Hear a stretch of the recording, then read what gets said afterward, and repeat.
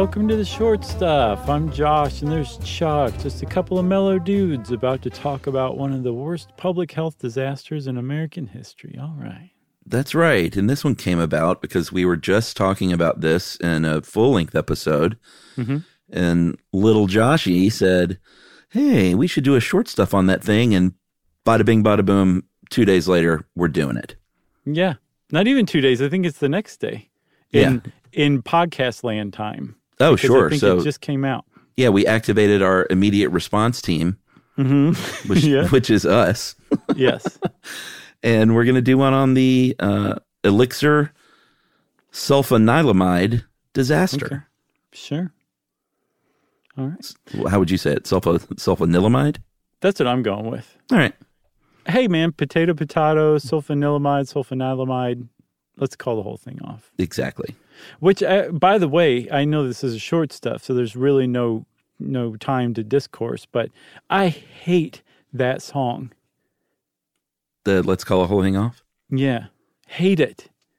Yeah, I told you, I think one time about my friend Andrew in Los Angeles, whose friend auditioned with that song for a big musical production.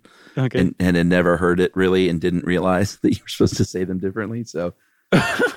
You say tomato, and I say tomato. You just seen the sheet music? I guess so. I mean, That's that was awesome. the story. I don't know if it checks out, but it's pretty Sounds funny. Like an Andy Kaufman performance art piece. So we're not talking about that. We're going back to 1937. Back in the time where there was such a thing as the FDA, there was something called the 1906 Food, Drug, and Cosmetics Act. No, Pure Food and Drug Act, of 1906, which we talked about yesterday.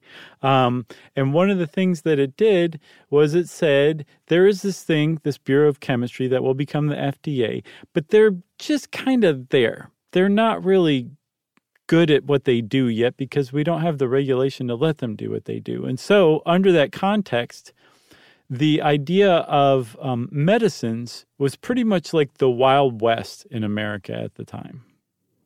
Yes, I think that's putting it very kindly. Yeah. Earlier in that same decade, there was a microbiologist named Gerhard Domach and said, hey, I made a great discovery. This compound, sulfanilamide or nilamide, acts as an antibiotic against strep, and we can help strep throat. And pharmaceutical company said, this is great.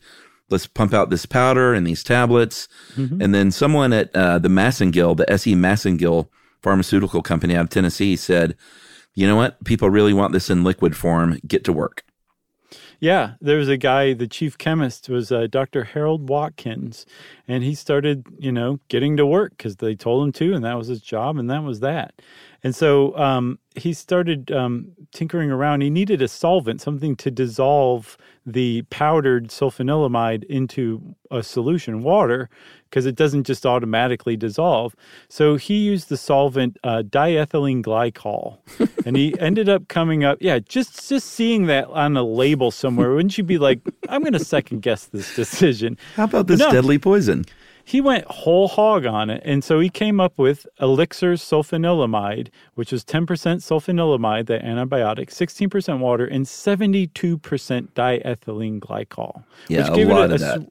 Yeah, and it gave it a sweet flavor, so the taste was good. It gave it a pinkish hue. He added a little bit of raspberry extract and said, let's hit the market. Yeah, and I guess I kind of spoiled it a second ago, but it is a deadly poison. Yeah. And as you mentioned in the other episode, it's related to antifreeze, which is not good to drink. And it kills you in horrific ways. It really wrecks your kidney. Your kidneys will eventually shut down, but along the way, you will be vomiting and agitated and have seizures and convulsions, terrible, intense pain, unrelenting pain.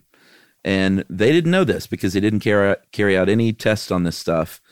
Not just to make it, but to sell it. They didn't even test it out before they put it on the shelves, mainly because the law didn't say you had to at the time. No, but did you see that quote about that described the Massengill company? I think even among, under the law, they were kind of seen as renegades, right? Yeah, the quote was from the investigator. Apparently, they just throw drugs together, and if they don't explode, they're placed on sale. And that's at that time, like in the 30s, right? So the Massengill Company, they made 240 gallons initially of elixir sulfanilamide of this deadly, deadly poison and started shipping it around the country as medicine in September of 1937. And within just a couple of weeks, the first deaths were starting to be reported.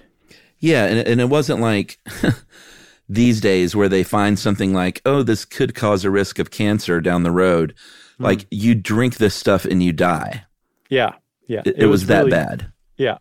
So I say we take a break. The sulfanilamide elixir is out there. It's starting to kill people, and we need to get some commercial messages in.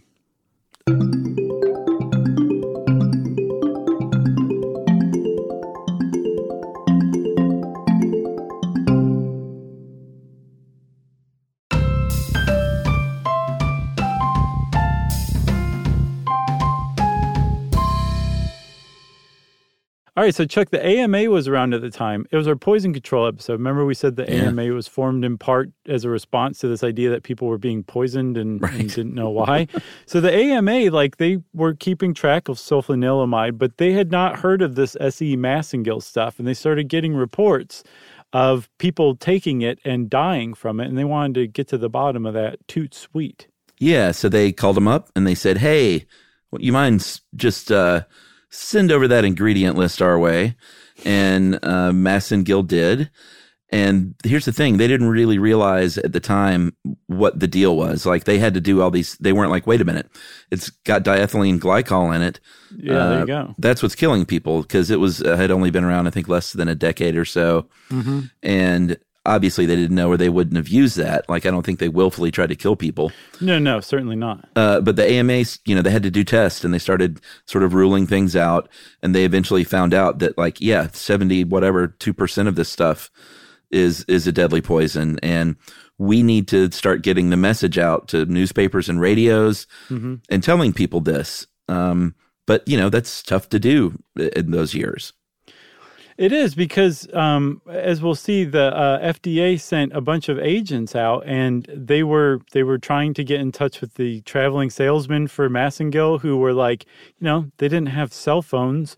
They would, maybe leave a forwarding address at a hotel that you'd have to go shake down. And you're on the road. You go chase that down, and you'd find that they were already 2 cities beyond that last forwarding address, and you're doing this in the context of like this race against the clock, that there's 240 gallons of this stuff out there and people are being prescribed it, and you're trying to find this traveling salesman who can point you in the direction of where these things were shipped to. Yeah, they also got in touch with Massengill, and they went, yeah, we know it's killing people, and we're trying to get it back too. We sent out these memos and on the wire, and these telegrams saying that, we'd like this stuff back and it could be dangerous. And then the FDA said, no, man, send different telegrams saying you have to do this. It is killing people. Right. And they did. I mean, they complied. You get the impression that the Massengill Company was rather reluctant partner to the FDA at the time. I would imagine, yeah. But they did eventually they took all the right steps that the FDA was kind of directing them to. And so the FDA sent out all those field agents, and the field agents would have trouble, tracking down a salesperson. Sometimes when they got in touch with one of these salesmen, they would be worried about the company's image, so they would just not tell them who they sold these things to. And so they'd have to go through sales slips at pharmacies around the country. And when they would finally get in touch with doctors and pharmacists, they'd be worried about their own legal liability, so they wouldn't be forthcoming with any of this information too. It must have just been really frustrating, Yeah, I mean, so you've got doctors that aren't really cooperating. Some of them did. I think there was one story that you found where a doctor actually postponed his wedding just to help find one patient whose family had moved to the mountains with his sick kid, and took a bottle of that stuff along that the doctor had given him. But, some were more cooperative than others. I think the FDA, they didn't have the teeth at the time that they do now, and they could not force a recall of a drug. They were able to through sort of a loophole, in that it was called elixir on the label. It was labeled as such, but apparently unless it contains alcohol, it's not an elixir. Isn't that right? Yeah, it should have been called solution sulfanilamide. And Boom. The fact that they called it elixir meant that technically it was mislabeled. And the FDA did have the ability to seize drugs that were mislabeled under the 1906 Act. Yeah, but that was it. It was like getting Al Capone on tax evasion. They were able to get this antibiotic back on this technicality that it was misnamed, but that's what they proceeded under. And so they were able to eventually get 234 gallons in 1 pint of the 240 gallons that had been produced. Yeah, a very great effort. I think in the end, 105 men, women, and kids were killed. I think, or was it? That's total, right? Yeah, 71 adults and 34 kids. Okay, and they said if that loophole hadn't existed, that amount of liquid would have ended up killing about 4,000 people. Yeah, and I mean, depending on how they were prescribed, how much they were prescribed, some of them died in 2 days, some of them took 3 weeks to die, and they all died agonizing deaths. But the idea that, thousands more people could have died had the FDA not been able to do something about it is pretty, you just got to wipe your forehead with that one. Yeah, Dr. Harold Watkins that we mentioned, the Massengill chief chemist, he took his own life. Very sadly, there was a lot of survival's guilt. A lot of physicians, as well as people that worked at Massengill, were just wrecked with guilt afterward for a long time. One of the doctors from Mount Olive wrote to the president, to FDR, and said, please pass some more oversight measures over medicines because 6 of my patients, including my best friend, are now dead because of what I gave them. Yeah, that doctor, I have to give a shout out, is quoted in a 1981 FDA Consumer Magazine article with the title, Taste of Raspberries, Taste of Death. Colon? No joke. That's it. No colon? No colon, comma instead. All right. It should have been colon, the rise and fall of the deadly elixir. Right. Colon. There was another death related to it too, Chuck. Remember how you said that the FDA just didn't have the teeth to enforce this. Well, they got the teeth. There had been legislation kicking around in Washington to update that 1906 Act. And when this happened, the public outcry was so much that it helped dislodge it and get it passed. But it was under the championship of Senator Royal Copeland of New York, who sponsored that bill. And he dropped dead of exhaustion 4 days after it was passed. Whenever I see that, I think, and what else? Yeah. Like, how many packs of cigarettes did he smoke? I think there was a what else for sure, but, I think there was some truth to it. No, I believe. Agreed, though. I think that's wise to take diet of exhaustion as a grain of salt. Agreed. You got anything else? How much salt did he eat? You can die from salt. Just it has nothing to do with exhaustion. I got nothing else. Good one. Promise kept. Yes, fulfilled. The next day, even. And since we're done, everybody, that means Short Stuff is out. Stuff You Should Know is a production of iHeartRadio. For more podcasts from iHeartRadio, visit the iHeartRadio app, Apple Podcasts, or wherever you listen to your favorite shows.